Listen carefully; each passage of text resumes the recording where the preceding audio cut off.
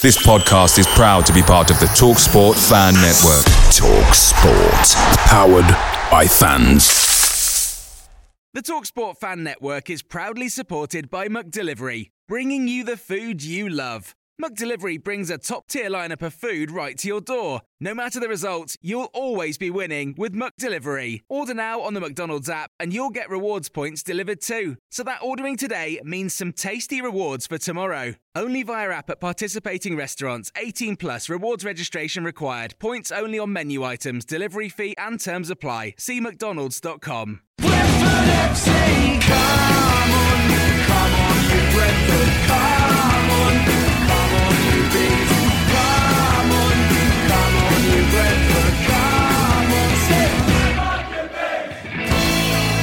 This is LoveSport Radio, and this is the Brentford Fan Show. Me, Matt Beadle, with the guys from Beesotted, Billy the Bee, XG Dave, and Robin Hood. Now, there we go. What a good start to the show, gents. We're going to be looking back at the Preston match, of course, from the weekend, and hearing what both Preston and Brentford fans had to say about the game. After the game, about their team's performance. We're going to be listening to the thoughts, of course, of head coach Thomas Frank, and we are going to look at Brentford this season. £30 million spent, 2 wins, lots of XG, not as much end product. We ask whether Brentford are underperforming this season. We look at how other teams have addressed their issues, and we question whether Brentford are being too rigid with their approach. Gents, it's lovely to have you here. What a lovely weekend it's been in terms of the weather. Hasn't it been beautiful? So something, talk about anything else but the word with the P and the E and the N in it. You know what I'm saying? The one with the letters, yeah. That's right. So the weather was lovely. Oh, it was beautiful, Billy, wasn't it? It was fantastic. Yeah, Tooting Lido, that's where I was, having a little lie down in the sun, enjoying myself, keeping thoughts away from football, basically. Yeah, I was by the Thames as well, Chiswick and Brentford Way. And yeah, it was absolutely gorgeous. It was glorious. Beautiful. I mean, obviously, I was up north as well, which was lovely. We won't talk about that. And yesterday as well, I actually had a bit of green. I was on the grass and green. I was actually over in Walthamstow, E17 way as well, on sort of hogging the sides of the football pitch, and it's sweltering weather. Watching sort of under 10s and under 11s sort of run around, sort of chasing the ball around as well. So I found it very hard to get away from the football, but at least the weather was marvellous. It was indeed. I was actually in Formentera in the Balearics Island. Oh wow. Rain, all right for some. Rain and wind. So there you go. Not all right for some. Yeah. No, not all right for some. Now, Billy, am I allowed to now move on to the pressing matter at hand? I mean, I'm finding it really hard. I've sort of kind of shut my mind off to it for 2 days, but I suppose we have to approach the word with the 3 letters, the P, the N and the E, don't we? We do. It was, of course, a defeat at the weekend. Now, I did speak to you before the show, Billy, and I raised a couple of points about the fact that this is the best home start for Preston this season at Deepdale in 44 years. They've got a 100% record at Deepdale in all competitions this season. Possession was good from Brentford. Shots on goal were good. Corners were good. Is this helping? No. Not really. No, you're trying, but I think it is. No. I mean, you say good. Superior. Yes, good. The question is, I suppose, are Brentford as good as we really think they are? At the moment, if we're being pretty brutal, probably not. That's the real cutting matter, I think. Lots just doesn't feel right at the moment. There's a few things that are okay, but there's probably a bit more that's not. I think formation-wise, are we getting the best out of the players? Are we playing players in the right positions quick enough? Are we learning from sort of the last few months of last season? I'm not sure we are at the moment, no. I agree with Dave. I think we're not as good as we think we are. I think there's obviously quite a few new players being integrated into the team. We've used that, I'm not going to call it an excuse already this season, but it's something that Thomas Frank brought up in his assessment of the game as well. I think maybe not necessarily complacency, but we're certainly not at the level we should be, considering how good we look on paper, the amount of money we spent on players, which we'll get to. Yeah, it's just something's just not quite right at the moment. I mean, other teams integrate players. You know, we talk about this gelling thing. We've bought into this gelling thing, but on the other hand, we've got to realise that we have spent quite a lot of money, and a lot of the reason why you spend a lot of money is because you're meant to be buying players which are a little bit more, inverted commas, match ready, as they say. Beforehand, we'll spend 500 grand or £1 million and say we've got to spend half a season or a season to get these guys match ready. But now you buy these players and you're spending more money on them, and technically you sort of think they'll be a little bit more match ready, but I think the good discussion that we had in the production meeting in the pub beforehand, which we were all on orange juice. Thank you very much, Preston. Well, technically, Dave was on ginger beer, but that's right. But the thing that we were saying is that we were sort of thinking that this team actually may be even less match ready than the team that we actually spent £3 million on, which is a little bit worrying. Wow, so you actually think that that's the case this season? Less convincing. Maybe, tell you something, maybe it's just the Preston game really. I mean, if you listen to it, and we're going to listen to the fans in a minute, but if you listen to it, everyone is so down. They're so down on it because we were so good against Derby that we think, actually, we're so terrible here. Now, the question that we're all also asking is that, were we really good at Derby or were Derby really terrible? Were Derby this season's Rotherham? We played Rotherham first match of the season last season. We beat them 5-1. We thought, oh man, we're the best team in the world. And after that, we kind of just went down from there, and we're just wondering whether or not Derby are the new Rotherham. Yeah, I don't know if they're quite that bad, but I think we kind of caught Derby cold. A little bit how we caught Stoke, sort of new manager. I'm not quite sure Stoke last season when we actually gave them a bit of a whipping at Griffin Park. Didn't beat them out.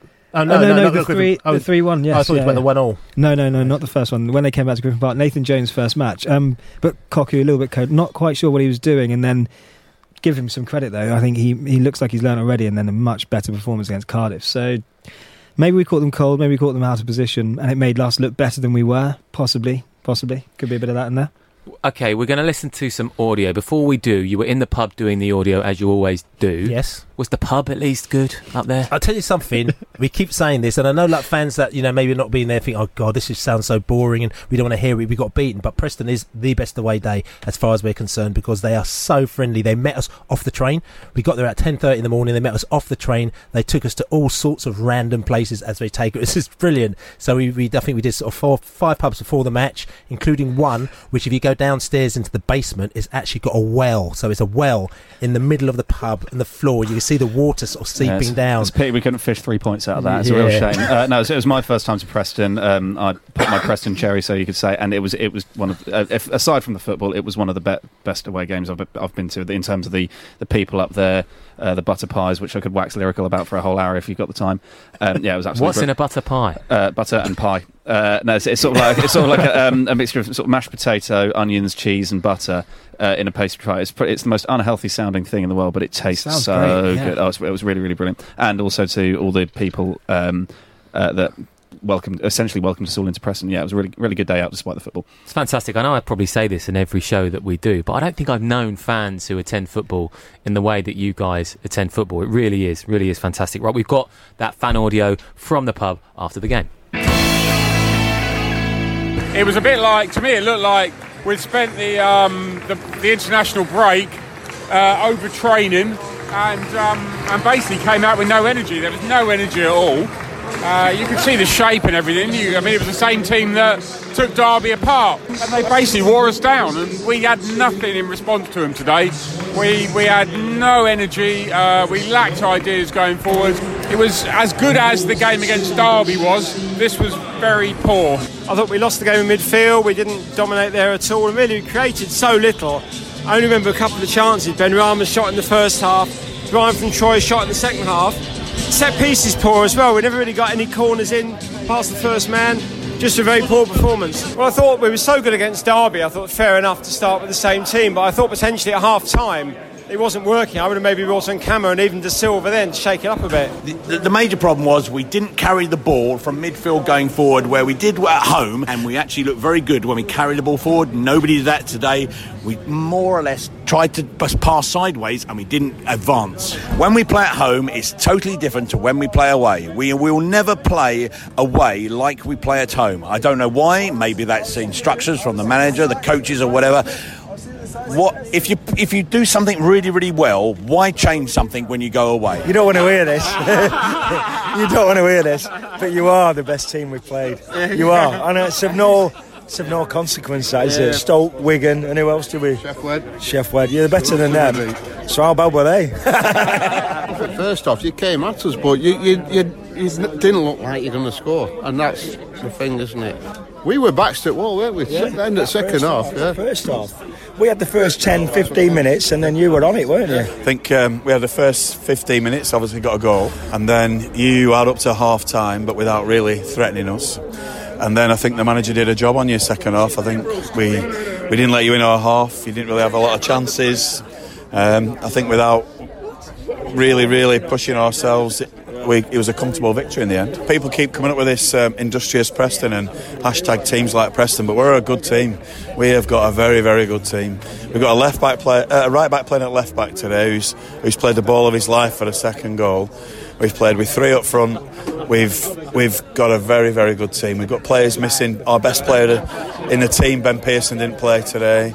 And I think we've won at a canter. So I think people are underestimating us at their peril. Really, don't say poor Preston, industrious Preston. We're a good football team. We're just understated. We haven't spent 30 million. We've spent 5 million. I thought against Derby we were where we needed to be, and it seems like we've gone back 2 steps. I think we probably need another 2 games to get back to where we can't be doing that all the time. Otherwise you're reverting to Brentford of like 10 years ago. This is a very different Brentford. You're right. We spent 30 million, and I'm not saying that we should be Champions League, but we should be more consistently quality than we are. We looked worse than we did when we played Preston here last year today. Let's see what happens. Let's see what happens next Saturday. If we're shocking again next Saturday, I would say there's underlying problems.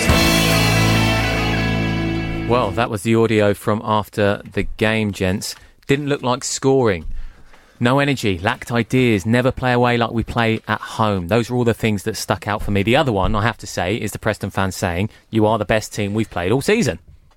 We hear that all the time. Yeah. Even when we've lost 3-0, fans always tell us, "Oh, you played some fantastic football. You look really good going forward. Best team we've played all season." And we're like, "Really?" and I think that's part of the. I think that's only part of the discussion. That's why it's even more annoying, isn't it? We're going to have a little bit more of a discussion after the break as well, or after the half. After 8:30, we will go into this a little bit more because. Yeah, we play this great football. Everything is, brilliant. We've got the XG, the stats. Everything is fine, but the results aren't consistent enough. And we got to ask the question: are we doing something wrong? We got teams that have got really terrible XG, terrible stats, and they keep winning and they keep beating us. So, do we have to turn something on its head? Well, Declan Rudd, you found a goalkeeper who was in decent form, I suppose, but the goals themselves were sloppy. Maguire was left completely alone for his goal. Barkhausen was another man who was on his own in the box, and again for the second goal when Darnell Fisher crossed it in and was completely on his own, having come up from right back. So there are weaknesses in defence, which we thought was going to be the strong point for Brentford this season, though. Yes, and so it has been a strong point. We are defensively, we are strong. We're good. I think shots per game we're the lowest in the league. Not many teams are getting shots against us. I think it's just more fundamental bits within game. So I think Preston had 4 shots against us, but if you watch those 2 goals, everyone sort of got sucked into the side and left out a spare man on the overload side. So it was on the left on the first goal. Rico was cut out on the left again on the second as well, and then the ball was just played into spare man. So I don't know what Frank's he loves this 3 at the back. He's obsessed with this 3 at the back. I don't know when he's going to move away from it. He might not, but. Is there too many in there? Are they all sort of when they are under pressure? Are they sort of like getting in together and getting each other's way, or are they actually thinking about positions? I don't know. I'm not sure. We've chopped and changed around a little bit now. Is it overcomplicated at the back there? We've just bought Pontus Jansson, probably one of the best. Well, he pretty much voted the best centre back in the league by his peers last year. He could command this centre back sort of unit on his own. Does he need sort of 2 centre backs with him? Are we too overloaded there? And then when we do get tight and when we are under pressure, so the analogy is it too many cooks spoiling the broth? Maybe so. I mean, he's good enough to command there on his own with just one central partner and a deep line defensive midfielder, and that's probably what we might get onto later. Are we overcooking at the back there? And then when we are getting isolated, we're not sort of moving around quick enough. No, absolutely. Plenty more of this analysis coming up on the Brentford Fan Show on LoveSport. For the fans, by the fans, LoveSport Radio. This is the Brentford Fan Show on LoveSport. Me, Matt Beadle, here with the guys from Beesotted, Robin Hood, XG Dave and Billy the Bee Grant. We are still reflecting on the clash with Preston North End this weekend, a 2-0 defeat, and we're going to touch on what some of the fans talked about there in terms of never playing away like we do when we play at home. Billy, what is the crack with this? Because it is 1 win away from home and 1 win at Griffin Park this season, but it's more defeats away from home. It is more defeats, and also we have to hark back to last season as well. where we hadn't won an away game till, if I remember rightly, it was January. Yeah. Rotherham as well, who, obviously they got relegated in the end. So we played. We beat Rotherham. We also beat Middlesbrough, which ironically is the team that we've actually beaten this time, and we haven't beaten Middlesbrough for ages. So is it a case that Middlesbrough's just getting worse? And then the other team that we beat, we actually didn't even play them. It was Bolton Wanderers, so we didn't even turn up and we beat them. So it's a bit of a strange one. So we're not doing great away from home. We beat Borough and we thought it was a great victory, fantastic victory. But the point is actually really they could have beaten us when we went up there in the first half. They had a couple of chances.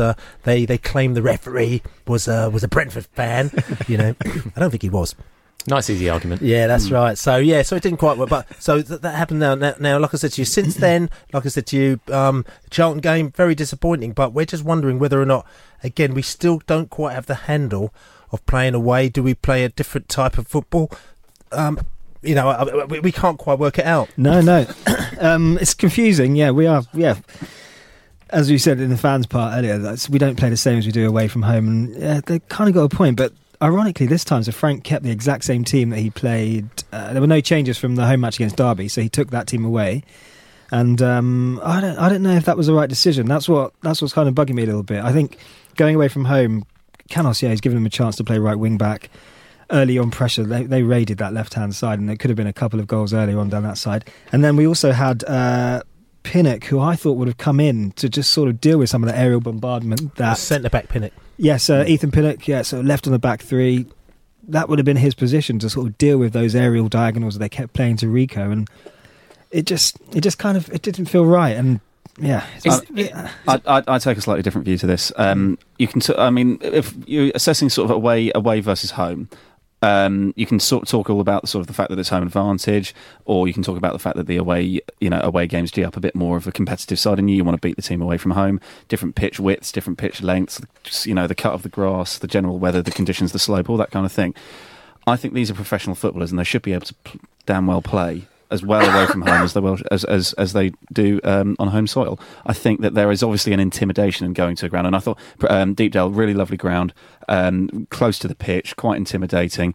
But I'm not buying that we need to play differently away from home in order to get a result. These are professional footballers. You set up a team, you look at who you're playing against, and you find the weak spots to target and to try and beat them. Yeah, that's interesting you're saying that, actually. Are we looking at who we're playing enough? Maybe that's not what we're doing. Maybe we've got a particular way of playing that we are structured to play now, and we're forced to sit in that, and it might not be the right formation. Well, we often talk about this, and it's a phrase that goes around the WhatsApp groups, around the pub, around the Post-Preston, the Brentford way. It's become something of a sort of an unwritten rule that Brentford have to have a certain style about them, and our style is often very, very much short passing, intricate movement, using the width.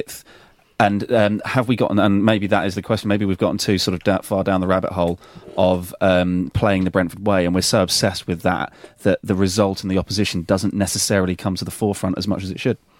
Is there an element here, chaps, and I just want to break it up a little bit and suggest that we're jumping the gun at all, because this show was so great after you beat Derby 3-0, and it was like, do you know what, here we go, this is good, and Buemo looked great, Ollie Watkins looked great, this is the Brentford that are now going to kick-start the season, and we're a couple of weeks on, one more game on, of course there was the international break, and suddenly we're a bit like, what's going to happen? And that's true, and football fans are like that, you can't help it, that's just what we're like. But on the other hand, I think the question that we start to ask is actually, and we said it before, we're actually Derby not very good, so because the fact is that they were really lethargic. They just kept giving the ball back to us. Every time we gave the ball to them, they just kept passing it back to us. We're like, hey, we hit them down the wings.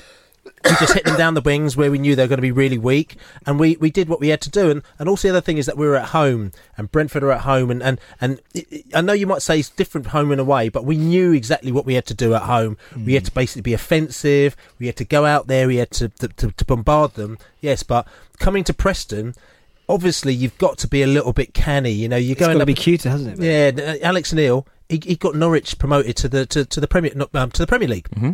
Okay, it didn't go very well after that, but he's taken a Preston team with not very much money, and he's plucked players out from here, there and everywhere, and he's moulded them, and he's kind of made them sort of slightly, I say unbeatable, but teams are thinking we actually don't really want to play Preston because they're a little bit, sometimes with Nottingham Forest or maybe with Sheffield Wednesday, we know what we're going to do to them. They've got certain sort of big name players, so if we do that, we might be able to take them out. But with Preston, I think it's more of a sort of close knit. The player they play for themselves again. Quite similar to what we say about Charlton. But there's some skill there, and also they've got a plan.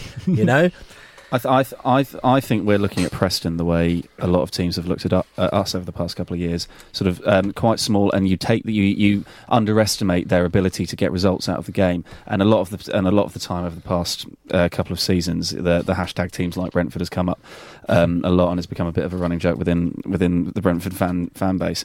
But are we starting to think? I hope we're not getting to the stage when we're starting to think, we should be beating teams like Preston, because it's not the case. I mean, we did tweet it at Beesotted just for a bit of a laugh. We did actually put out there we should be beating teams like Preston. And then there's a fishing emoji. There's a fishing emoji afterwards. Okay, nice. Now because we're good chums with Preston, they knew it was a bit of a joke, but we had a little bit of a, as they use the word, banter, coming back off the back of that. But the reason why we did that is that a lot of people say that about us. We should be beating teams like Brentford. So Brentford, Preston and Barnsley are three teams we always club together, and we sort of get into we should be beating teams like Mode, you see. So but we should be beating teams like Preston, though, shouldn't we?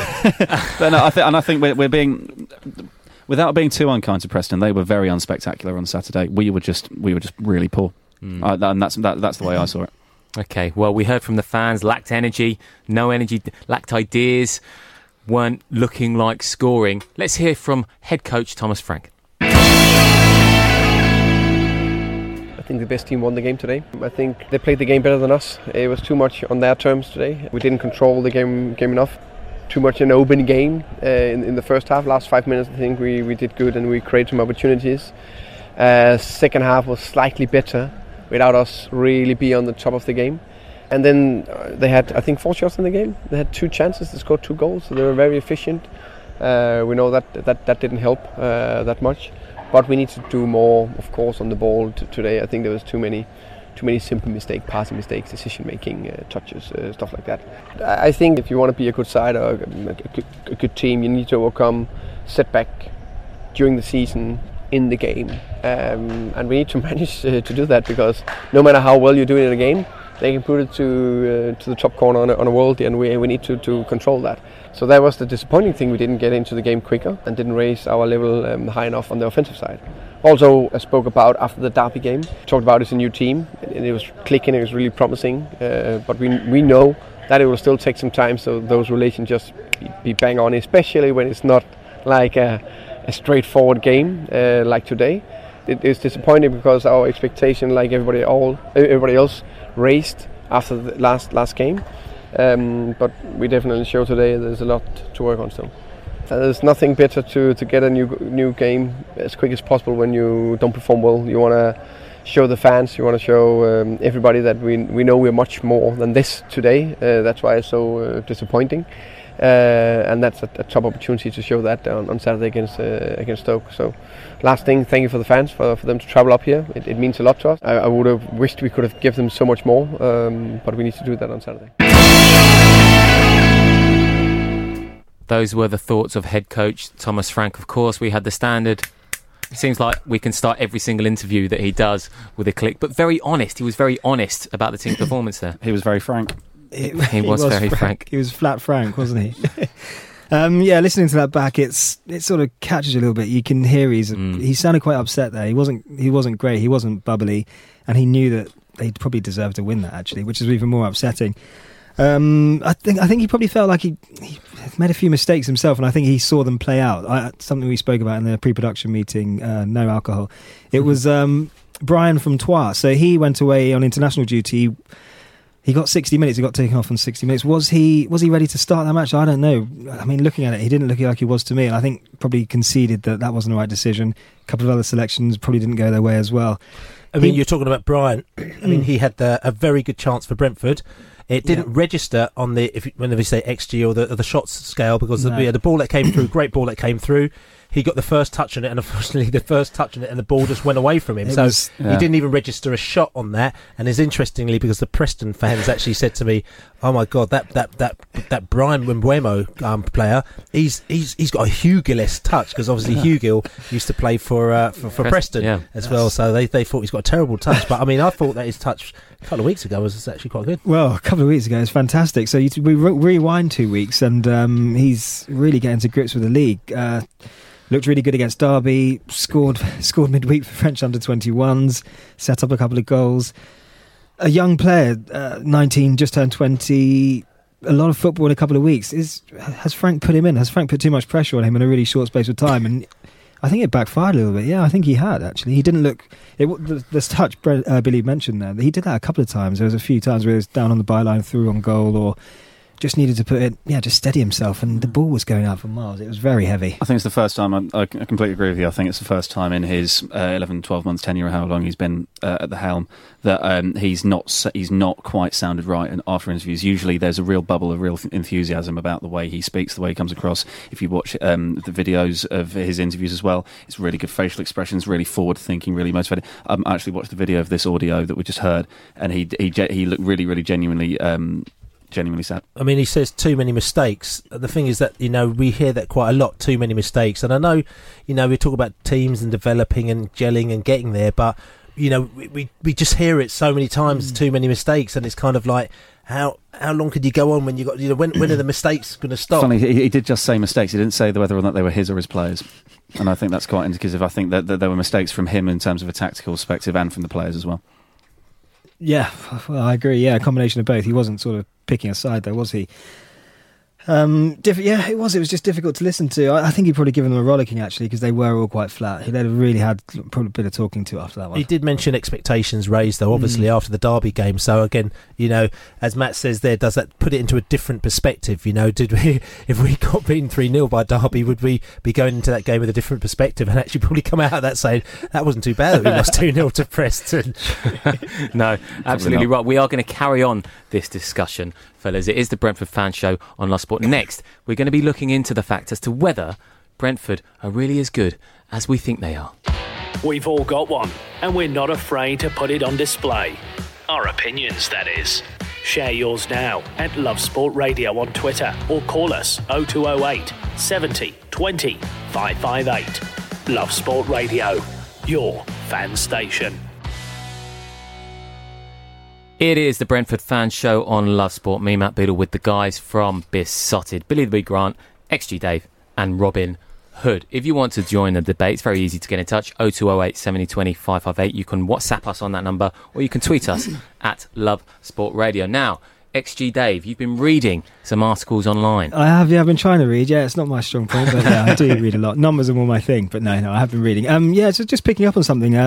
So The Athletic, a brand new media company out this year in the UK, they're trying to sort of disrupt the media market. And essentially take over the world, is what they're doing. They're trying slowly, and they're giving it a good go. But what they do is they have these journalists who sort of look at individual clubs and sort of write predominantly on those clubs. And sort of so I was just picked up on something from Leeds. It's quite interesting. So Stuart Dallas, a player we'll all know quite well, we picked him up a number of years ago.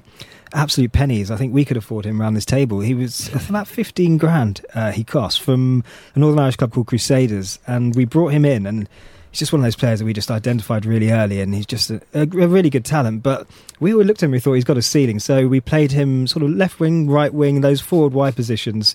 Worked really hard for us, sort of filled in a few positions, but sort of ran his course, and we actually accepted a bid from Leeds, and Leeds took him, and we were but was it about 1.4 million? It was around that. Yeah, it was. So it was for a good profit. It was when we were yeah. sort of making. Yeah, we were looking at players. That's a lot of money. Like you're making a lot of money on that player. So send him on. We thought, okay, we can do better than this. So he's gone to Leeds and had a couple of years there, sort of in those forward positions. But I think what happened at Leeds, they actually looked at him and thought, okay, is he that good in these forward positions, or do we have the potential to sort of move this player a little bit further back? And in the last couple of seasons, particularly, Dallas has quietly been turned into sort of a right wing back, and probably one of the best in the country. So what we're trying to get at here is that we're kind of doing something similar. We spoke about this last week with Sergi Canos. We're looking at him now and we're thinking, is he that good in the forward positions? Can we do better there?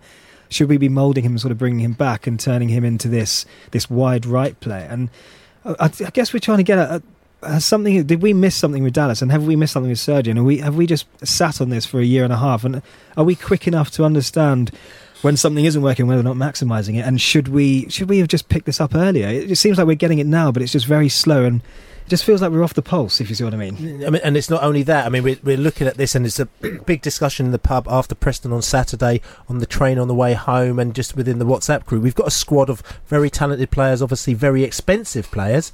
And the question is, we're asking, but obviously there's a load of Brentford fans and even sort of pundits and everything asking, are we getting the best out of these players?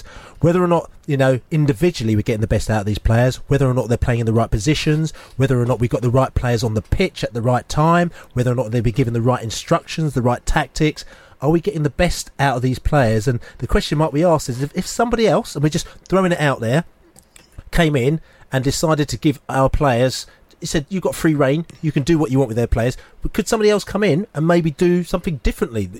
Would he go, actually, I'm not going to fight 3 at the back, I'll go 4 at the back. This 3 at the back nonsense, I'm not having any of that, Or, what I'm going to do, these 2 midfielders you're playing, why are you playing them?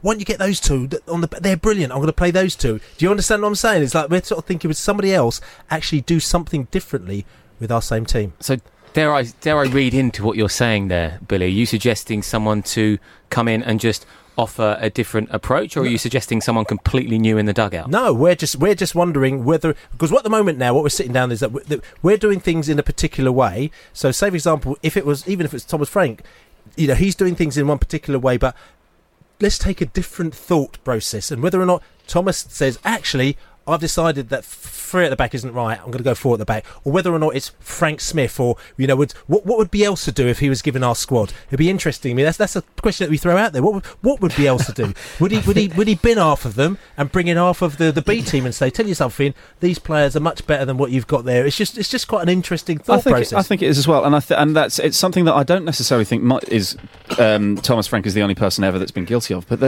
there doesn't seem to be that plan B. Plan B seems to be reinforcing Plan A. That's the sort of thing, and sort of trying to do Plan A slightly differently. I think if I think back to the start of Thomas Frank's reign, where he went sort of 7 or 8 games, where I think we had 1 win, 1 draw, and 7 or 8 losses. I can't remember the exact stats, but there was this feeling amongst Brentford fans, and it was very, very rife, very, very prevalent. And we actually did a podcast. I remember doing an online pod with with yourself and Liberal Nick and Matt Allard and Laney, and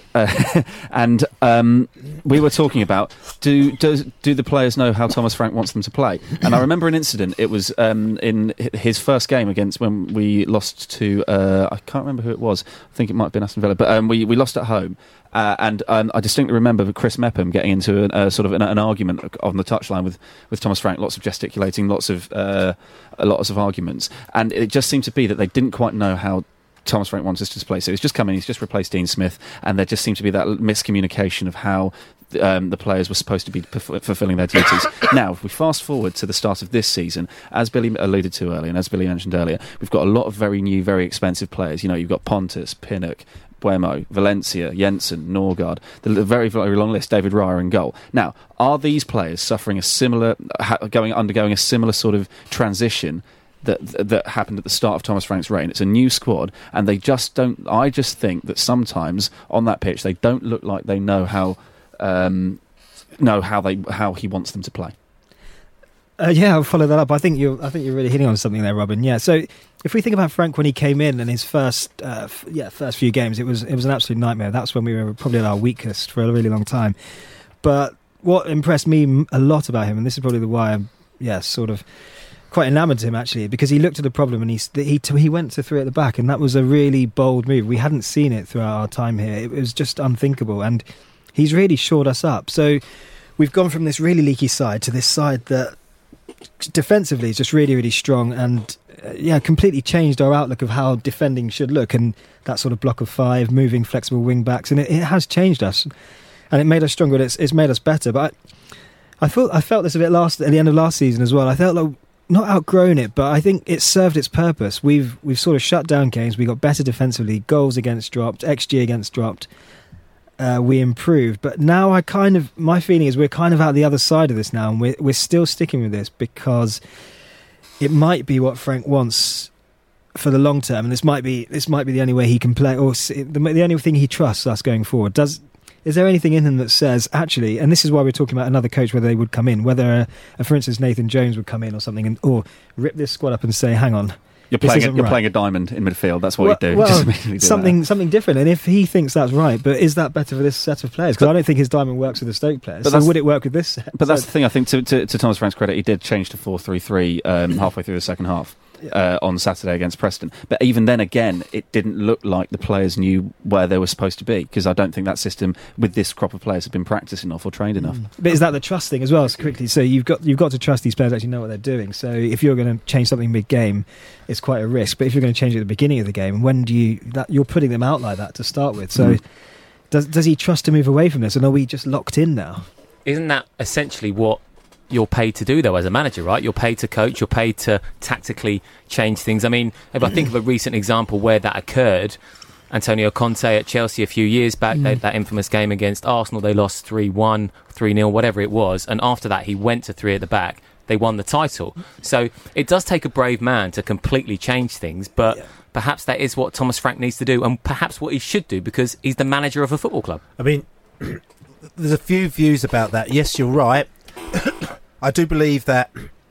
I really like the fact that Brentford, they have a set way they want to play their football. They've got a set way, they look at exactly what's happening out there, and then they stick behind their people, which is, I think, is really brilliant, because I said this before. I hate the manager conveyor belt where you get managers coming in and out. You haven't won for 8 games, you're going to get sacked, and then bring the next one in. So I think that's really good.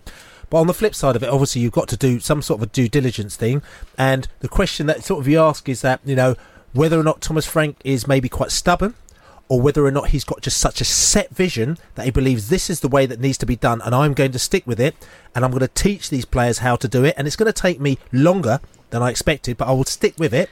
Or whether or not it's not going right, and he doesn't know how to fix it as such. I mean, we went to the 3 at the back. And like I said, it did seem to fix it, and everyone was really happy, and we did play some fantastic games, some really, really good games of football. Some of the best we played some great games of football. But as you say as well, we kind of seem to be stuck with this system. I spoke to the defender from Dulwich Hamlet and Barnsley. Pinnock. Sorry, I spoke to Ethan Pinnock. Sorry, Mind blank. Yeah, mind blank at AFC Wimbledon. At the beginning of the season, just had a brief chat to him, welcome to Brentford, and I said to him, listen, Ethan, so how are you going to be playing? Are you going to be playing, in the, is it 3 at the back, or is it going to be 4 at the back? And he just went, we're going to be playing 3, we're going to be 4, we're going to be flipping it up, as far as I know, just depending on, and depending on the opposition, depending on the game. So I thought, okay, that's quite interesting. So I was expecting to see a little bit more of a variety this season, but we don't seem to have flipped between the 3 and the 4. And I don't know whether or not it's because, and we've brought in, say for example, Norgard, who is meant to sit in front of the 4 if we've got 4 at the back, and he doesn't trust Norgard, because at the moment now, I have to admit, Norgard, and I've sort of said this for a few weeks now, I was really excited about him coming to the team. I don't know why. He just seemed like the type of player that we thought would be really great. He didn't have a great time at Fiorentina, but before that, he was meant to be really good. It's probably because I spoke to a few of my Danish chums, and they said that he was a really good player at the team that he was beforehand. But he's coming, and he hasn't really done what I expected him to do at all. And yes, I know there's this gelling period. It might take me 6 or 8 months, but we're sticking with it, and they're sticking with it. And as time goes on, we're losing time and space. And maybe it's a situation where, again, with the expectation, we expected with the £30 million spent, we're going to be going in there straight playoffs, and we have to turn around and say, as people said in the pub, on Saturday, you ain't going anywhere near the playoffs. You're not going up this season. So we might as well just sit back, relax, and just let whatever happens, and give these players 6 months to develop, if that's what they need to. Well, to be fair, I think whilst we can be we're all feeling slightly doom and gloom about following the Preston defeat. One thing about Brentford is that we are very proactive. We always have a long-term plan in mind. We don't take shortcuts, as far as I know. And I don't think Thomas Frank would be sticking with this system with the 3 at the back if he didn't truly believe it could work. Now, other managers might be a bit more reactive and be a bit quicker to change that and be a bit quicker to to move players around and try players in different positions and have a plan B, so to speak. I do believe Thomas Frank is stubborn. I also think he's very meticulous. I also think he's very, very detailed. I think he likes to know the long plan, long term. And I don't think he would be sticking with the system if he didn't truly believe it would work. Yeah, no, I do agree with you to an extent, but I think there's two things at play there. So you're talking about how, firstly, how a coach believes the game should be played. So that's one thing. And then you're looking at players that he has, and whether you're looking at the players, and this is something I really frustrated me about Dean Smith and his entire tenure, whether you've got an idea about playing or whether you're looking at the players you have and you're moulding the players into your system, or whether you're actually creating a system around your players. So that's where I kind of feel like we're falling apart here. I think we've got this new crop. Absolutely, I don't want to say it, but I don't think any of them suit the 3-4-3 personally. And we're sticking with this, and it's whether we kind of not just let them off the shackles, but are we kind of prohibiting them? That's the feeling I'm getting. Well, we were talking about it in the production meeting. So with players like Norgard and Janssen and Mbeumo, does it suit the system? So. Does it suit the system? I tell you what, fellas, I feel a little bit downbeat. We've got about 11 minutes left of the Brentford Fan Show on Love Sport, and after this, we are going to be positive. Yes. Thanks for downloading this podcast from LoveSport Radio. For more, go to lovesportradio.com for all the latest podcasts, news and views. Or for more, follow us at LoveSport Radio on Twitter.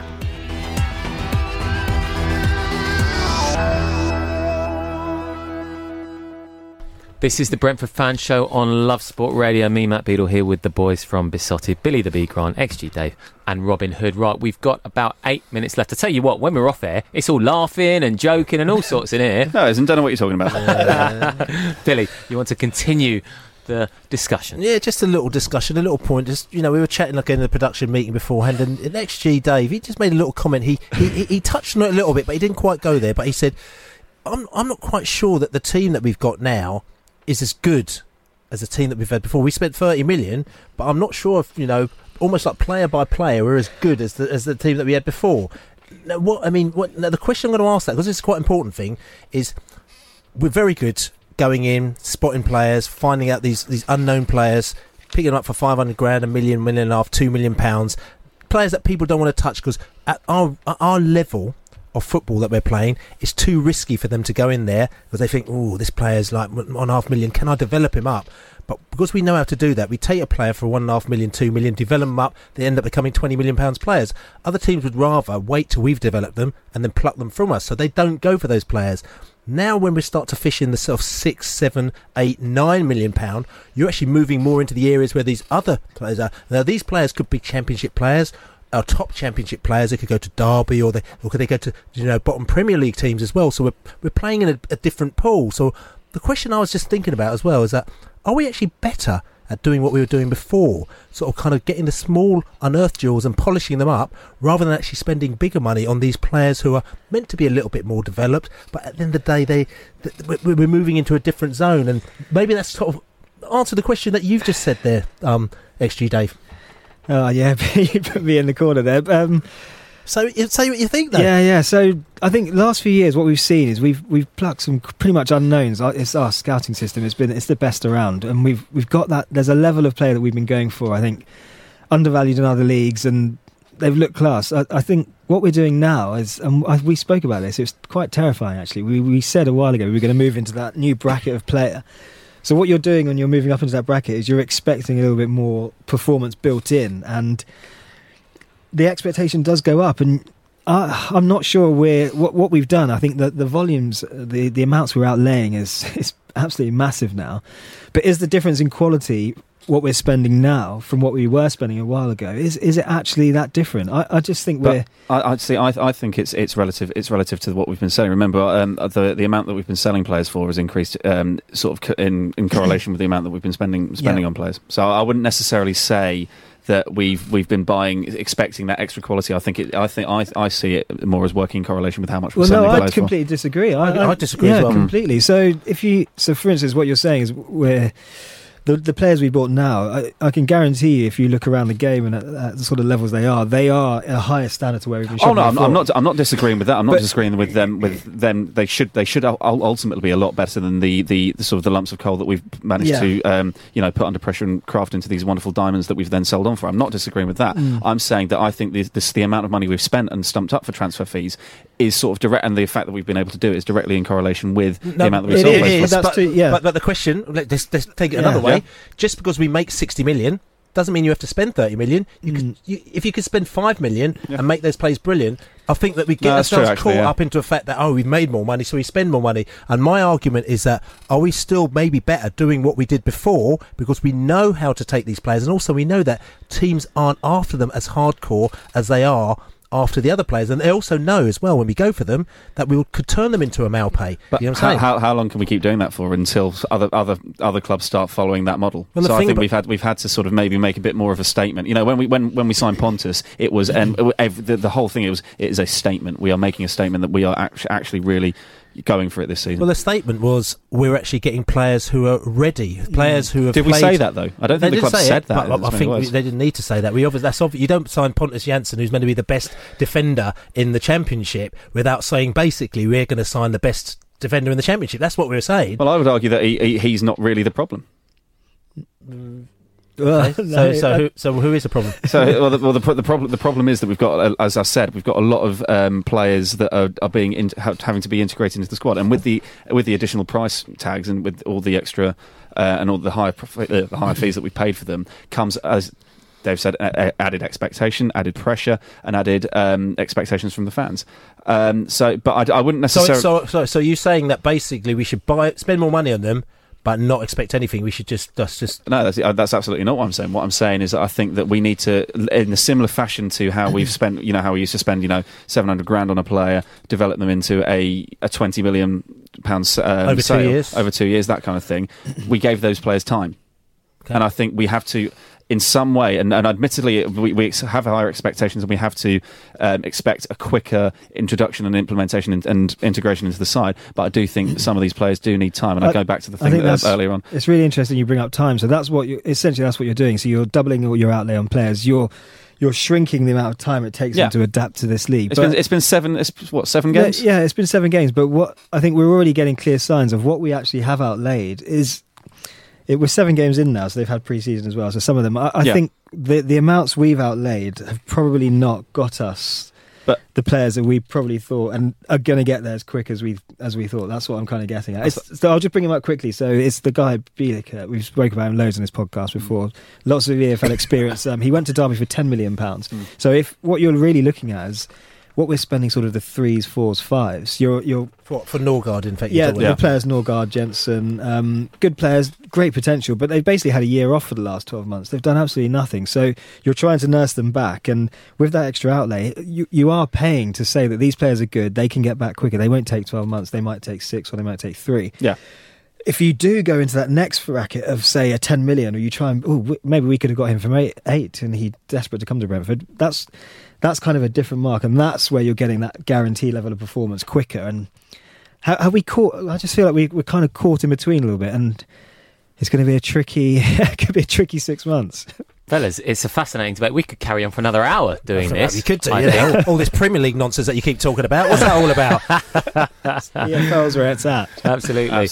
And I think another point just to quickly make on that is, does it upset the dressing room? I don't know. When players come in for a lot of money and you've got the players there who have got Brentford to where they are, on smaller wages, lower fees. They're grown men, they're professional footballers. They shouldn't affect it. I don't think at Brentford, no. I think the harmony's there. I think as soon as that wasn't there, you'd see heads rolling. I think the harmony's there at the moment, yeah. Okay, well, this has been the Brentford Fan Show. Billy, plugs, as always. Beesotted, Pride of West London podcast, Thursday, 7 o'clock in the morning. It will be there this time, actually. International weeks always cause a few problems, but it'll be there this week. So Pride of West London. We've got to decide a pub tomorrow to go to. We've been drinking orange juice since Preston. Thank you very much, Preston lads and lasses, for doing that to us. And thank you for the butter pies. They were absolutely delicious. But we will be back. We'll be back drinking a few ales on Wednesday night to give you a podcast on Thursday to talk about the Stoke game on Saturday. We're giving you a little Stoke preview as well. Of course, Stoke without a win in the Championship so far this season. And just to end on a happy note, it's one of our Beesotted crew's birthday today with the Headwood. So happy birthday. Happy birthday. There you go. The Headwood. Happy birthday to the Headwood. Right, this positive has been, ending. There you go. That's what we like to see, yes. It's been the Brentford Fan Show on LoveSport with the boys from Beesotted. We'll be back next Monday at 8 p.m, hopefully with some cheer. Yeah, Hey, hopefully. You bees.